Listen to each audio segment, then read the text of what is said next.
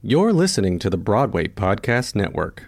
Another day is here, and you're ready for it. What to wear? Check. Breakfast, lunch, and dinner? Check. Planning for what's next and how to save for it? That's where Bank of America can help. For your financial to-dos, Bank of America has experts ready to help get you closer to your goals. Get started at one of our local financial centers or 24/7 in our mobile banking app. Find a location near you at bankofamerica.com/talktous. What would you like the power to do? Mobile banking requires downloading the app and is only available for select devices. Message and data rates may apply. Bank of America N.A., member FDIC.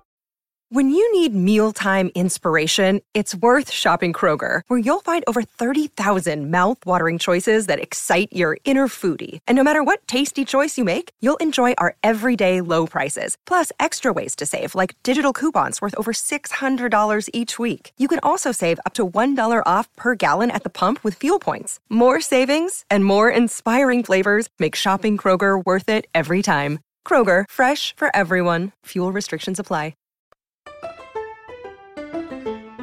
Welcome to Theater Geeks Anonymous, the podcast about Broadway flops, scandals, and new work. Now we'll take a break from our usual episodes to bring you this intermission-sode. So, we're gonna do this episode's gonna be an intermission. Okay. There's a lot to talk about. I know. Totally. I just am going along with what you're saying. Yes. No, there is a lot to talk about. There is a lot to talk about. And I'm going to preface this because it's kind of interesting. All of the stuff that you have sent me today and over the last couple of weeks of the things that you're wanting to talk about in this episode and then in the next intermission episode as well, kind of tie into an idea that my dad texted me maybe like 2 weeks ago. He texted me. He was like, "Hey, Pamela, you know what? You and Ebony should do an episode about how people are acting within the audience, because it's truly atrocious, the behaviors that are going on." But he thought about it because when we went to go, so I was home in January, home in Illinois, and my dad and I and my niece Trinity and then a friend went to St. Louis to see the musical Six, which was amazing. It was so good. And I want to see it again. And hopefully it won't be incredibly expensive for the remainder of its time on stage so that I can go see it. But the entire musical, the girl sitting directly behind me and like maybe 2 seats over was singing to every song. Oh. And I literally like I glanced back to to like make it clear that I was aware that she was doing that and I was frowning upon it, and she just kept doing it. I was like, this is not a concert. I did not spend this kind of money to listen to you sing these songs. Right, I want to hear the people on stage. It was maddening. And so like I was talking with my dad about that, and he was like, "Oh, I mean, it's like going to a concert." And I was like, "Dad, if I was going to a concert, I would expect that people around me would be singing along with the people on stage. Right. I'm not at a concert. I'm at a show." There's a certain level of decorum that you're supposed to have. But like now there are stories everywhere coming out. There was a story, Death of a Salesman, where a woman who was completely drunk decided to stand up in the middle of the show and get combative with, I can't remember the man's name right now. Wendell Pierce. Thank you. Yeah. Wendell Pierce decided to get combative with him, and he was so gracious with her and just kind of like made sure that once she was gone that he kind of calmed things down and then started the show again. But like, how awful would that be as an audience member and also as a person on stage to be like like affronted with that kind of behavior? And then you've got the people that are on their cell phones all the time and that are talking during the show. Yeah. I just saw a TikTok from the perspective of a man on stage saying that there was a woman in the audience that was talking on her cell phone throughout the show. Let's talk about that for a minute, though, because the Wendell Pierce situation, Death of a Salesman has since closed. Yeah. But I think I was visiting my family while it happened. And so I come back and I see it, my Broadway briefing and like any other places I saw it. And I was just like, Oh man. Like that, I mean, and that was what extreme. is going on? Seriously. It's so it's bad. It was really bad. Yeah. It was really very like so disruptive. The show had to be stopped.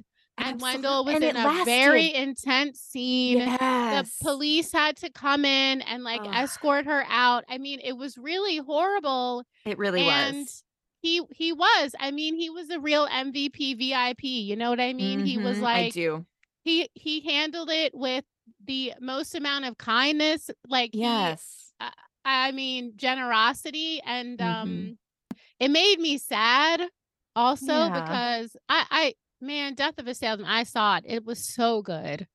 It was I mean, I didn't see it this time, but it is such a wonderful show. And this particular production, what was so moving about it was that, you know, this time you have this underlying idea of, you know, when we talk often about systemic racism.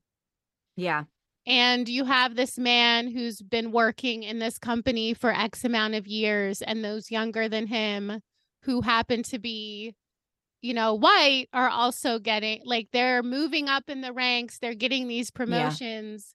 And he's been sort of like the mainstay, like working, you know, his butt off and then just sort of gets thrown away. It had a whole other aspect to it that I think in this day and time makes it much more relevant than, you know, especially right now. Yeah. Like, do we need another play about white people feeling ostracized when they, you know, and right. You know, when we're dealing when they're with the ones that set the system up in the first place. That's I mean, the right. whole reason Willy Loman in the original production is being cast out of his position within the company is because a white man set up that company in order to do just that very thing. Right. And if you're too old, if you can't keep up, all of that stuff, that's all patriarchal and that's all systemic racism right there. Totally. And so it's ageism. It's like all those things. And also this production factors in race in a way that like other productions in the past have not. So then it's just like so sad that like the woman was of color and doing this. Yeah. And we feel, you know, it's a thing that like most white people, I don't know if they feel it in this way, but like we definitely as people of color, it's like when one of us does something, the rest of us feel the weight of it because then it's like we're all look through the lens of like, well, so-and-so did such and such. And so then they begin to see you and think that like you're going to act in the same way. And so we're just like constantly dealing with this. And there's like a collective shame that happens. And it was just like, you know, it was just like, really, ma'am? Really? Yeah. I think speaking as a white woman in this world, we have something similar, but maybe not the same in that. And this is happening quite a lot, quite more frequently than I think anything has. And this will kind of lead into what else we're talking about today. But there have been a lot of instances in the very recent past of white women using their tears and their privilege against Black people and sometimes getting those Black people killed. That's right. And that, I think, you know, if you are a person that is trying to be an ally, and I'm saying that about myself, like I want to be an ally. I want that as much as possible, but I don't know that I can really call myself an ally yet. Like it's a weird kind of, you know, middle ground. But the people like me that are trying, that do have empathy and compassion and want for all of us to have this equity. You know, it's like one person does that and then you almost feel like, are we ever going to get out of this? Like, is there anything I can do as one person to do to combat all of these other things that are happening, all of these other people that are so vocal about about their distrust and their hate for other people. Yeah. I on the other side of that, as being, you know, a woman of color, mm-hmm. I would, there are times when I'm like, oh, good. Are we ever going to get from underneath this system? And I've just come to this conclusion that, like, things are different than they were when my mom and dad were young and my mom was being bussed into schools. So at least that's not happening anymore. And yeah. So I'm like, things are definitely different. Are they where we want them? Absolutely not. But no. But it's that, like, you know how people talk about life being a journey. Every single day we make a better choice. Yeah. Even if it's, you know, we're one person, but if many one persons are making different choices every day, then that's a huge amount of people making different, better choices every day. And so it can feel insurmountable. I have gotten severely depressed in times. I mean, so deeply depressed. But I also feel like, you know what? I can't change everyone. I can just do what I can do. And that's a lot. You know, I mean, I especially in 2020, I was like, I just remember one week I was on, your girl was on the struggle bus. She was on Struggle Street. Okay. Yeah. She was on both. And, out of that, like, came the Think Tank for Theatrical Innovation, which I, you know, started with a couple of friends, and we've been having these conversations, and those conversations have led people to make, like, different, better choices and to create work that's more IDEA and just, like, change their way of working. And it's like, that affects more people than just me. Right? Like, that's more people than just me that are affected, that I could never reach because I'm just one person. But if I sit down and I'm willing to have, like, these difficult conversations, these insightful conversations that stretch myself and my thinking and other people in their thinking, then, like, that's huge. And then they go and make those small different choices, and those small different choices affect other people, and it just keeps going and going. Right? And so it's given me a lot of hope, because yes, like, the jerks are loud, and we're about to talk about some jerks that were super loud and obnoxious. Yeah. But, you know, it's like, I then think about, like, all the folks that condemned the actions of the loud, obnoxious people. There was, like, so many organizations that came out against this type of speak. And so I was like, you know what? Yes. There's always going to be somebody that is wretched. What do you know, it's the way the world is, but there's a lot of people who aren't. And, a lot of people who are trying, and they're working on themselves and working on changing the way that they think and move through the world. And I just have to, I know that changes things, again, because we're not where my parents were when they were, you know, younger than me.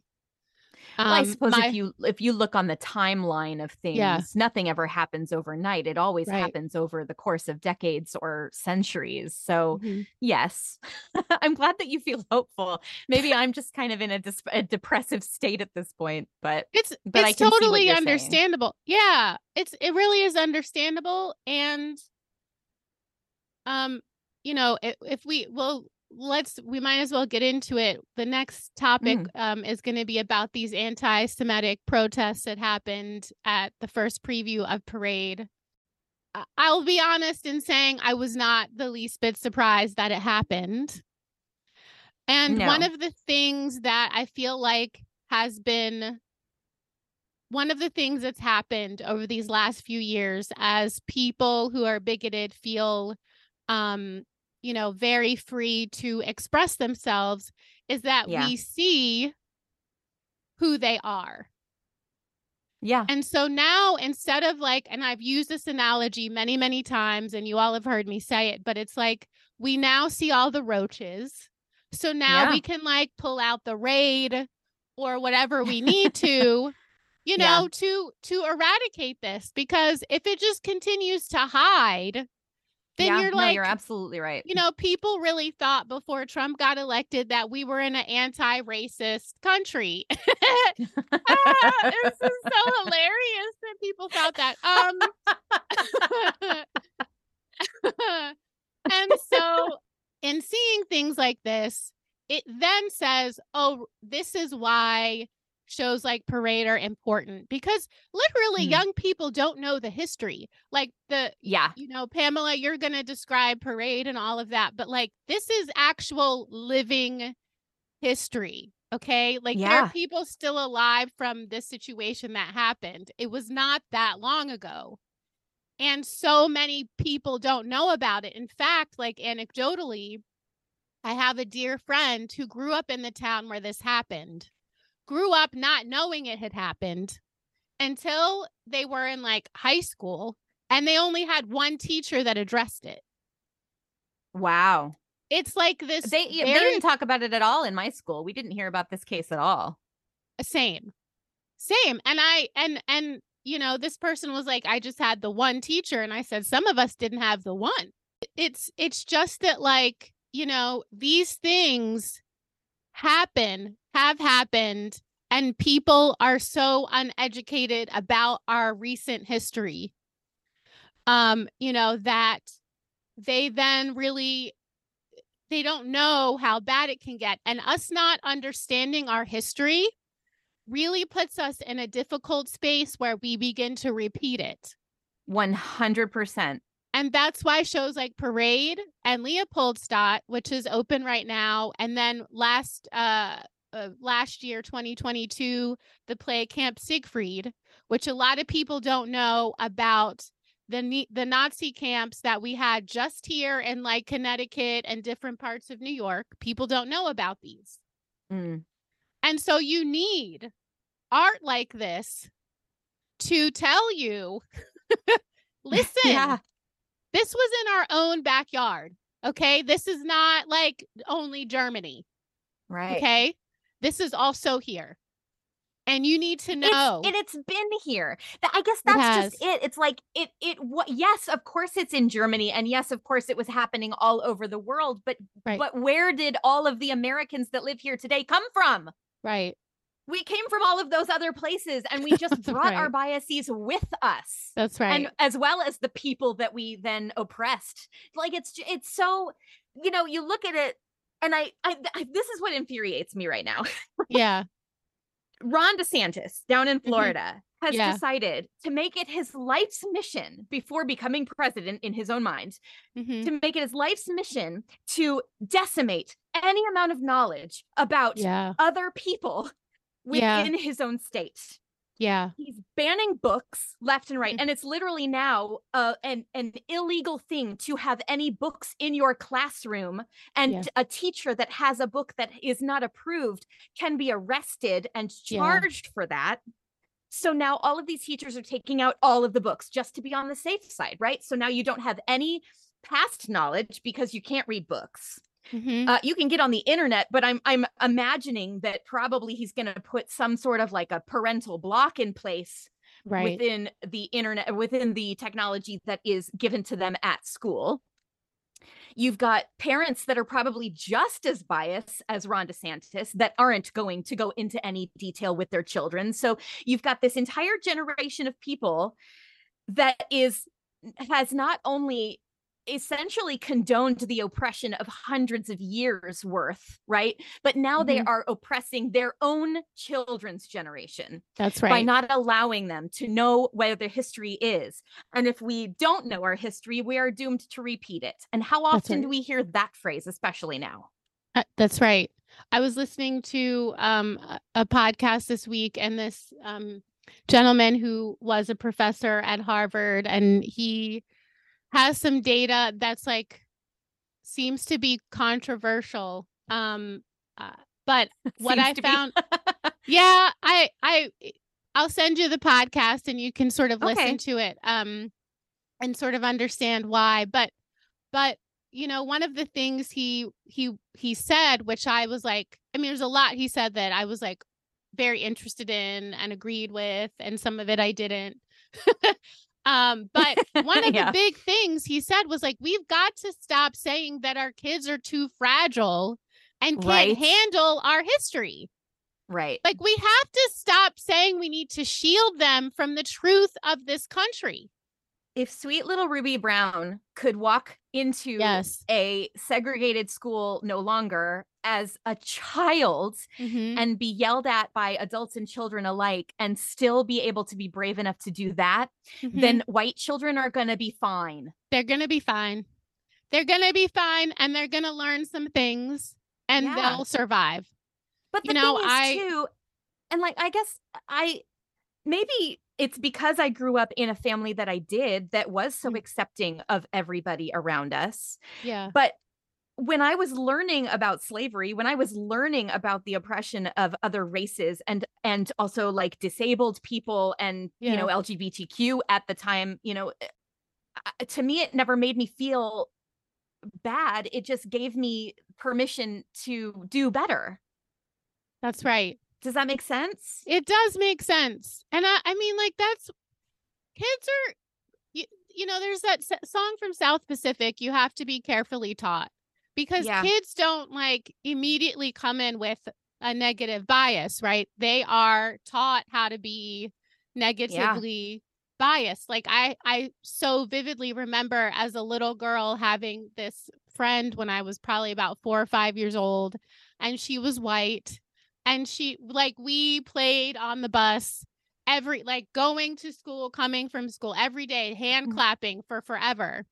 And her sister was always trying to pull her away from me. Yeah. And I was the only Black kid. Oh, and it took me miserable.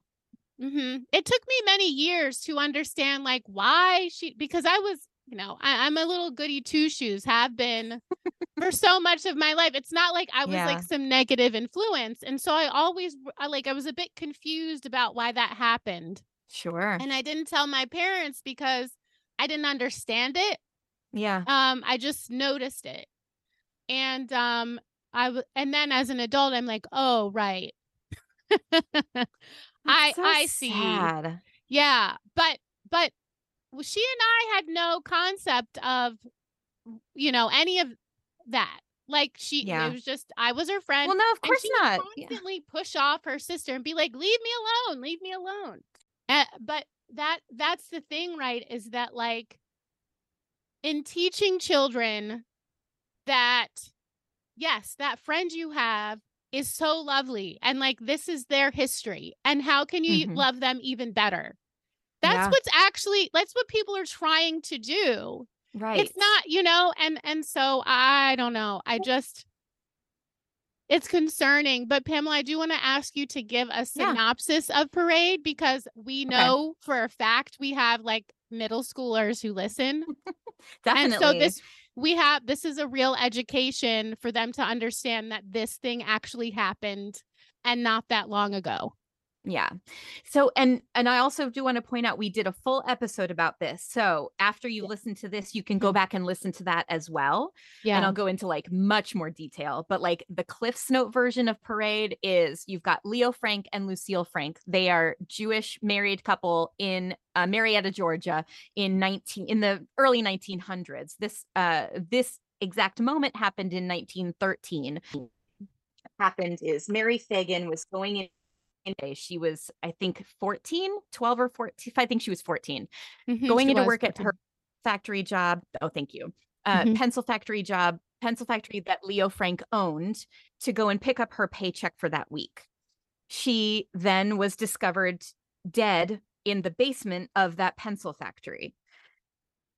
Almost immediately, Leo Frank was accused. I mean, there was another man that was working in the pencil factory as well that was also accused. He just happened to be a man of color. Then he was quickly, said, no, you didn't do it. And Leo Frank was pinpointed. So he was falsely accused. He was essentially prosecuted in the paper by the media more than anything else. And there was a lot of like bias going on behind the scenes within the judicial system as well, which led to him being convicted of this crime in 1913. It basically life in prison, right? Except that he didn't make it to life in prison because a couple of years after he was convicted, a lynch mob decided they're just going to go to the jail, take him out, and kill him because they wanted the justice that they wanted and they weren't going to wait for it. But decades later, on his deathbed, a man that was intrinsically tied to both the pencil factory and to the Leo Frank case came out with the information that it was actually another man named Jim Conley that worked also at the pencil factory that had indeed murdered Mary Fagan. And he was, there's something, and in the musical, it's very clear that the governor and Jim Conley are kind of like, shaking hands behind the scenes about Jim, putting evidence towards Leo Frank. I'm not sure if that happened in real life, but there was clear evidence against Jim Conley when there wasn't against Leo Frank, and yet Leo Frank was still convicted of this crime. So that, in a nutshell, is Parade, and also kind of a little bit more of the backstory of Leo Frank. Now, this came out, I believe, in 98? Yes, that's 98? right. I can't recall exactly. Okay. I bought this CD almost as soon as it came out. And this was like my junior year in high school. Listened to that thing on repeat. I loved it, right? But I was, again, more fascinated with the true crime aspect of it than anything else. So in this, fledgling internet era, I was like looking up everything I could about Leo Frank and just falling down rabbit hole after rabbit hole. Through my research, it was perfectly clear to me that there was an injustice done, a horrible injustice done, right? Yeah. But it wasn't so clear to them. And apparently it's not so clear to people today because on the opening preview of Parade on February 23rd, there was a group of people, anti-Semitic people, that were protesting the show.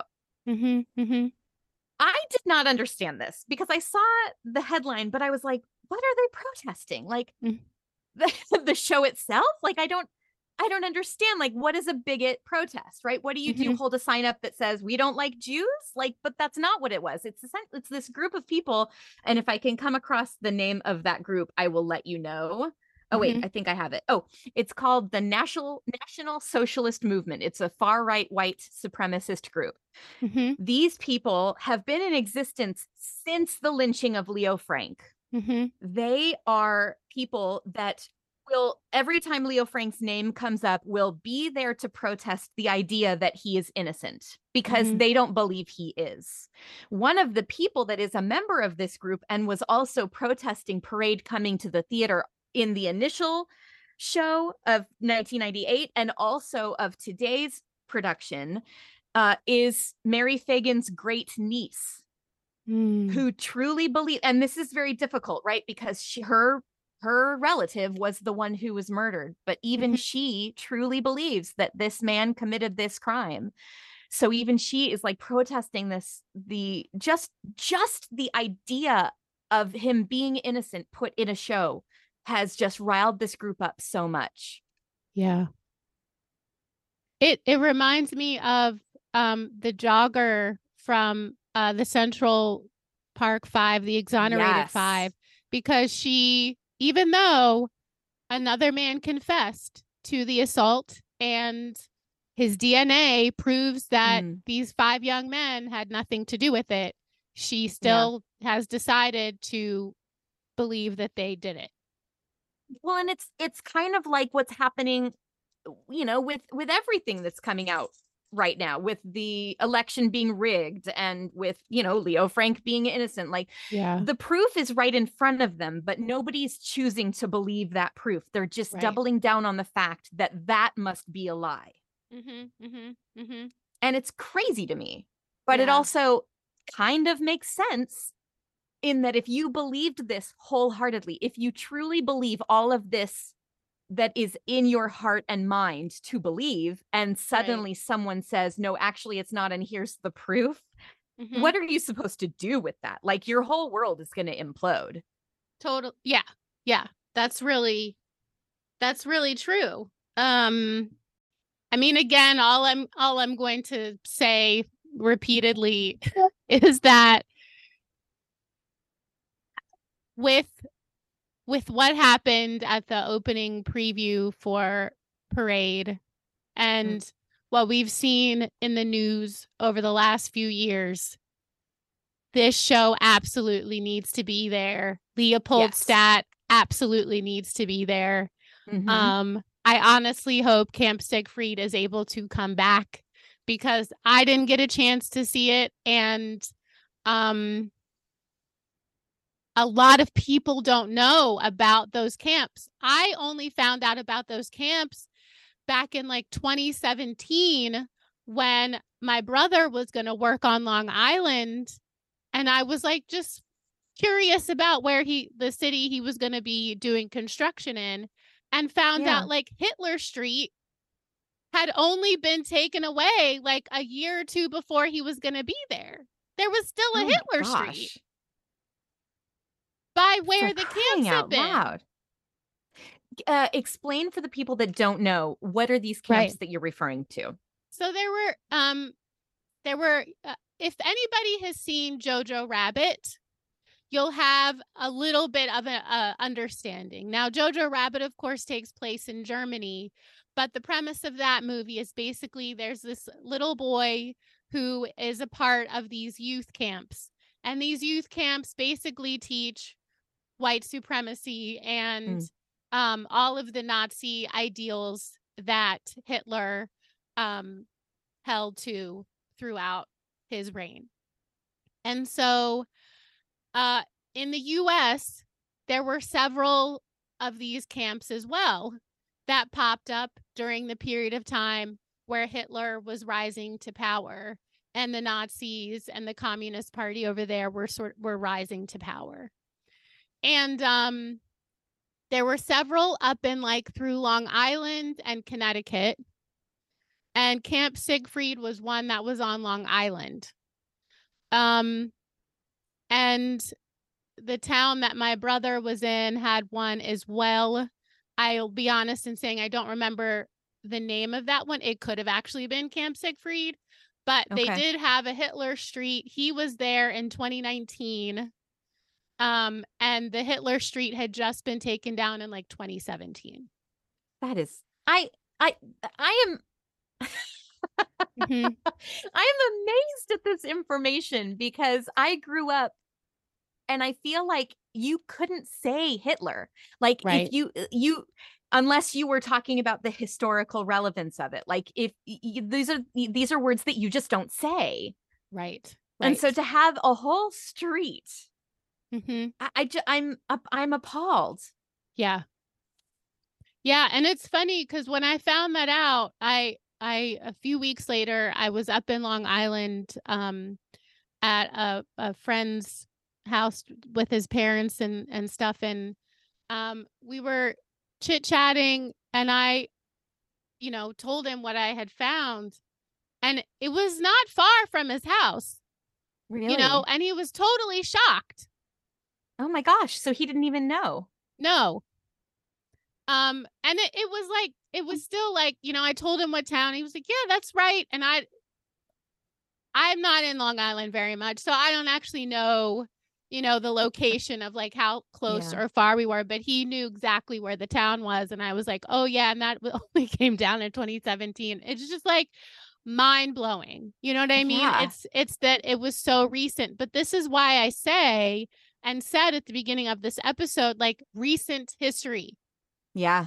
Because we think it's so far out, and I'm telling you about something that was only about what, like 5-6 years ago. 5 years. Yeah. So if you have a 5 or 6 year old kid, there was still a Hitler Street when they were born. I think anything like this that was finally called out in the 2000s it was too late, too little too late. This was a year we started our podcast that the street just got changed. Yeah. So that's friends, you know, we're gonna talk more about Parade in the follow-up episode to what shows are upcoming, but this episode is like really just devoted to some things that are happening in the world and as that pertains to theater and social issues. And so we absolutely, of course, had to talk about this. And like I said, the responses, like a lot of people have come out against it. You know, Mayor Eric Adams took to the stage to denounce what happened. Like every single union has come out against it. The producers made a statement against it. And so did Jason Robert Brown came. Yeah. And then also Ben Platt took to Instagram and did a video, which he doesn't do very often, and talked about it, you know, and it's not it's wild, but not surprising. Yeah. You know, and I guess that's the saddest part to me, is that it's not surprising. Yeah. You know, so long we've been talking about wanting diversity on stage, not for diversity's sake, but because that's what's normal. That's what the world looks like. And that's the mirror that theater should show us. Right.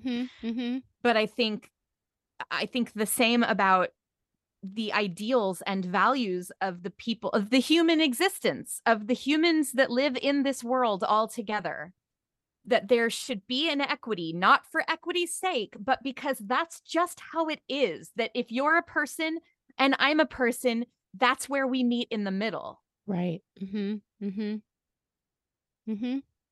I do want to read something really quickly from the Jason Robert Brown. Please do. What he wrote. It's really, I mean, there's a lot in it that's really interesting. So I don't know where you found it, but if you want to give that information, it's definitely worth a read. I get Broadway Briefing every weekday. And so they send a list of like, you know, articles that happen. So that's where I found it. But it's on Jason Robert Brown's website. And I believe it's like a blog post, right? Okay. It seems like it. I mean, that's how it's written. Yeah, I definitely. So Pamela read it because my computer would not load it. But what I could see from the web address was that it was Jason Robert Brown's, you know, his website. So if you all just go to his website, and I think it's just jasonrobertbrown.com, you can go to the blog post and you'll find it. Yeah. Right. So what I want to read is towards the end of it, and I will be editing this for language. But Jason Robert Brown, these are his words. He says, "I feel terrible that audience members who are waiting in line to see our show on Broadway may be accosted by neo-Nazis. I can't believe I'm writing that sentence. But I'll tell you the truth. I'm glad the a-holes showed up. I'm glad they feel threatened enough to emerge into the light and show their faces. I suspect they don't particularly know or care about the case. They just want to yell out the words Jew and pedophile. They won't really engage with you. They can't. Everything they could tell you about Leo Frank and the case has been decisively debunked over and over again. No legitimate conversation about the murder of Mary Fagan will end with you believing that Leo Frank was guilty." It's facts on facts. Mic drop. It's true. Well, and I will just because when I was searching Leo Frank on the internet in 1998, all of the information that came up was factual. It was, you know, newspaper clippings and transcripts from the court case. Like all of that was the stuff that I was coming into contact with. Today's internet is not that internet. Today's internet allows for anybody and everybody to put whatever opinion they want on the web, right? And for anybody to read it. And there are white nationalist groups like this one who put up information on the internet that is not true. And if you are not doing your due diligence in trying to research and make sure that that is an accurate portrayal of what is going on, then you will be misled. So I want to suggest that you go and look up these cases, because the Emmett Till case and the Central Park 5, Exonerated 5 case, and the Leo Frank case. Also watch Till. Oh, totally. I want you to look up that information and to absorb it, because we can only move forward. We can only do better by knowing where we come from, right? Yeah, that's but right. I also just want a word of caution in that if you are reading something, make sure that you look it up further. Just fall down the rabbit hole a little bit. Make sure that what you're reading is factual and true. Yeah. Facts on facts. Amen. Yes, and so we're going to pivot, but please, as always, we love if you email us, or you want to tweet at us and continue this discussion further. I mean, to be honest, like, we're not going to engage with neo-Nazis. So if a neo-Nazi hears this, you'll get no answer from us, because I don't have time for you. No. And that's, I don't care what anybody thinks. I have no time. You can't talk to these people. No, and my time on earth is too precious to waste on you. So peace. I'd rather love. And so, speaking of education, I feel like this is a decent pivot, since we were talking about the things that are happening in Florida. Is the Museum of Broadway is offering educational curriculum to student groups that come to visit. So they will offer they'll also offer curriculum for before you get there, and then they'll also offer some for while the student groups are there. And that some of the themes that will be available are the making of a Broadway show, musical theater as a genre, and I love this one, identity politics on stage, retelling history on stage. Yes. Right? And then, of course, adaptations and rewriting for theater. So, yeah, which is what they essentially did with Death of a Salesman. Not necessarily rewriting, but it was a retelling of the story from a different point of view. Yep, diversity-wise. Right. It's really great. So that's very exciting. And the lesson plans will be age appropriate. And it's wonderful. This is like a really wonderful addition that, like, I'm happy there's a Museum of Broadway, and I'm also happy that they are offering like educational workshops and resources for school groups. This is wonderful. Totally. And I want to go. Do you want to go to the museum with me? Yeah. I absolutely do. I absolutely do. So we're going to do that and go to parade, because we also are scheduling that. I'm cool so beans. excited.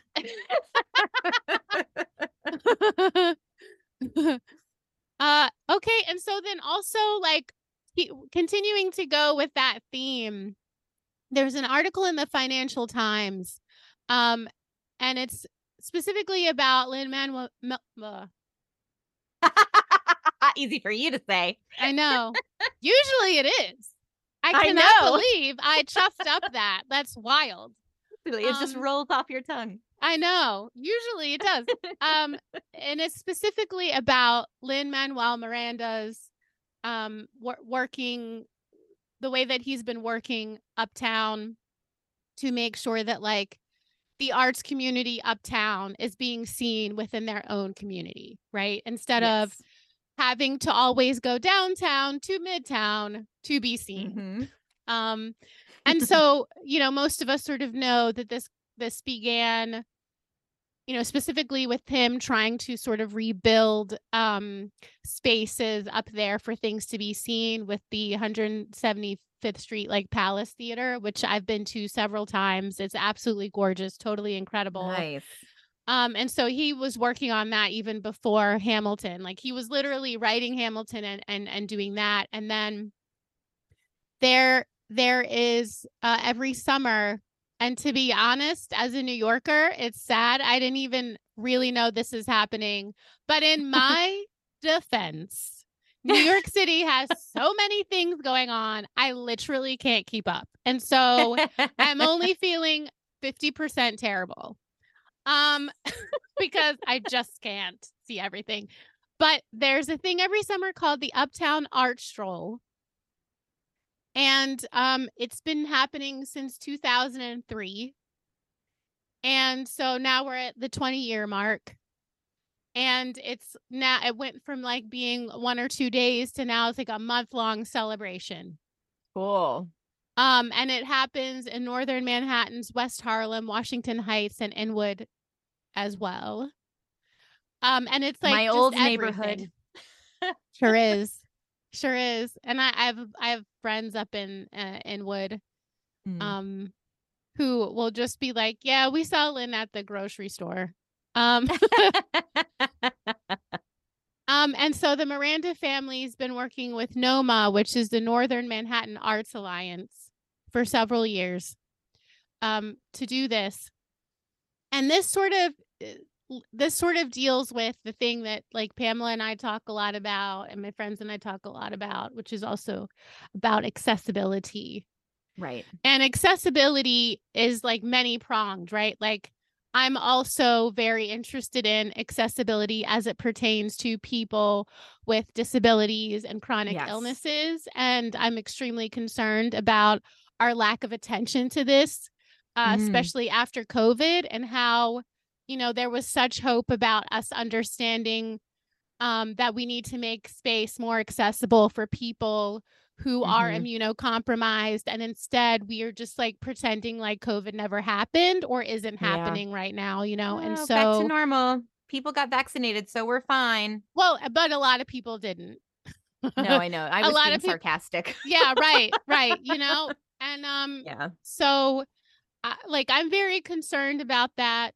And as I continue to, sort of put on my producing hat, I'm trying to be very aware of like, am I creating spaces that are like safe for immunocompromised people and also like just accessible for individuals whose like mobility or different things are barriers to them coming to the theater. So I look forward to having some control over like spaces I create, but I wish other people who have spaces that they create would also pay attention to this, because I have friends who've like legitimately stopped going to the theater because they just can't. That's sad. It is. Well, it's because it's also like you look at the amount of vast resources that these producers and theater owners have, and that they aren't doing anything with them in order to make it physically accessible for people. We also have an issue with it being financially accessible. Yeah. Which is my biggest complaint. It's a huge issue. And it's also, I mean, it's another one that like Lynn took into consideration when Hamilton happened, that's why they had those $10 Wednesdays, where it's like all of the students throughout all 5 boroughs, it was like $10 they had to pay to come see a show with their school. Nice. Oh, nice. And so I believe that's still happening as far as I know. Please, somebody tell me if I'm wrong and it is no longer happening. But it was in conjunction with the Rockefeller Foundation. And so, he's trying to make Broadway more accessible. He's also trying to create spaces for people in his neighborhood to show their art and make it so that, again, it's not one day, it's like month long, and they don't have to, only be accepted downtown to be able to show off the work that they're doing. And so this is like this is really exciting. I'm continuously proud of him. Even though I don't know him for anything. And Well, I think that's a testament to how accessible he is. Right. Mm-hmm. And he does say in this article, I try to make myself available to everyone. Yeah. Oh, I loved that. So, because part of it had to do with Stephen Sondheim. Stephen Sondheim did the same thing. Like, he would reach out to fledgling or new composers, lyricists, show writers, and give them critiques and try to uplift them and try to support them in whatever way that he could. And Lin-Manuel said in that interview that he wants to do the same thing now that Stephen Sondheim is gone and no longer able to do that. He wants to step in and do that for younger creators now. Yeah. He did say that, and I have friends with like letters they got from Stephen that are framed and like in their homes and stuff because he was so kind. Yeah, he was really kind. Yeah. Well, Tick Tick Boom has a whole plot sequence about that. Right. Stephen Sondheim reaches out to Jonathan Larson, leaves him a voicemail on his answering machine that said, "Hey, this is what I think you need. Want to give me a call and we can chat about it." So, like he's, you know, he was accessible too. He was. And that in the movie, that was one of his last 2 performances, was doing his own voicemail. Yeah. Oh. I know. It's like this little nugget for all of us. The other one was, well, I'm not going to spoil it if folks haven't seen the movie yet, but there's another movie he's in, which was also one of his last performances, and also one of the last times my other favorite human was on screen. All right. So next thing we want to talk about is this is going to be the last thing for this episode, which is probably pretty long already. And this one, this is the reopening of La Mama. It's an off-Broadway sort of incubator for new work. And it went through a couple of years of renovation, and it got reopened with Andre de Shields emceeing because, I mean, it was one of his artistic homes when he was coming up. And it was so fun to like watch the video and see like the whole neighborhood just sort of come out, and all these different people, you know, like different ethnic backgrounds, ages, like everybody's all over the place. And they were ringing bells, which the woman who founded it, like that's what she would do. I think it was when a new show started. And so when they opened it, that's what they all did. Like you'll see in the video, they're all like ringing bells. It was a Pix 11, which is a news resource we have up here in New York City, did a story on them, and they were showing that. Cool. And it was just so delightful.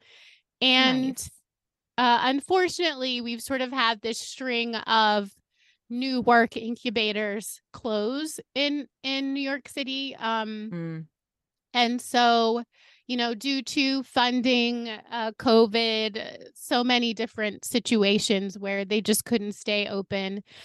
And honestly, like not even just the last 3 years, like it's been over large portions of time, even before, you know, Pamela and I were here, or before we were born. You know, I have friends who are older than me and were here like in the 80s, and they talked about just all these different like little theaters and basements and stuff where they were able to create things that eventually became, you know, sort of classics of the stage. And, you know, so the fact that La Mama was able to have this revitalization and be able to like come back and offer space to people to create new work is really exciting. And also adds a lot of hope. You know, we started this episode on a lot of frustration about what's happening, but you know, it also comes back to, you know, I wanted us to end with looking at all the wonderful things that people are trying to do, because people are doing great things. They are trying to open up spaces. They are trying to open up opportunities. And so just like I said at the beginning of this episode, if every one of us decides in the morning we're going to make a better choice, then that better choice will influence other people. You know, they'll be affected by that. And that just keeps going and going and going. It's like sort of a little bit of that like pay it forward idea. And so, yeah, friends, there's a lot of cause for hope. There's a lot of cause for despair. But like, it starts with you just making better, smarter, more inclusive, more equitable choices so that spaces become better for everyone. So, so that's it. That was good. It's cathartic. It was nice. It was good. I hope you guys felt the same way. Yeah. And as always, like hit us up on the emails, on the socials, wherever you like. And,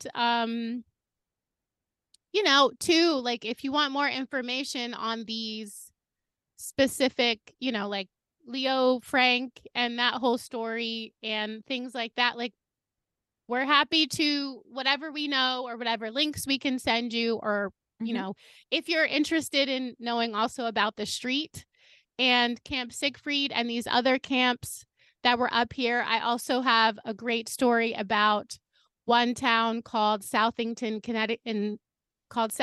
which was in Connecticut, that absolutely said no to somebody trying to build a neo-Nazi camp up there. Wow. And it's a wonderful story, and there's a documentary about it. And so again, more cause for hope. So if anybody's interested in knowing more about that, I'm like happy to offer that, how to email us. Yes. And that's it. All right. If nothing else, all of the lights have been turned on. Nobody's going to be hiding in the shadows anymore. That's right. Amen. Thanks for listening, friends. Yes. Thank you. Bye. Bye. Thank you for listening to our podcast, Theater Geeks Anonymous. You can follow us on Instagram and Twitter at TGABWay and on Facebook at Theater Geeks Anonymous. Don't forget to rate, review, and subscribe to the Theater Geeks Anonymous podcast on the Broadway Podcast Network and all your favorite podcast listening apps. Your intermission-sode has now concluded. Shut up, sit down, and turn off your cell phones. Or we'll tell Patti LuPone. Have you ever wondered how your favorite performer actually feels? Well, here's your chance. Welcome to The Quiet Part Out Loud with me, Bobby Steggert, Broadway actor and now a therapist to a whole host of Broadway creatives. Part interview, part therapy, this is not your typical podcast. We'll go right to the heart of things with some of your favorite artists, what they still struggle with, what lessons they've learned, what they haven't figured out yet. There's enormous power in saying the quiet part out loud. Are you listening? Hey, it's Leslie Odom Jr. here on the Broadway Podcast Network to tell you about the Rise Theater Directory, a program of Maestro Music. Rise is a national online resource designed to connect and empower backstage and administrative and creative theater professionals from underrepresented backgrounds. If you work or aspire to work in the theater community, this can help you find your next project. And if you hire theater professionals, search the Rise Theater Directory to find your next team. Create your profile now and get more information by visiting risetheater.org. That's theater with an RERISETHEATRE.org, because only together we rise.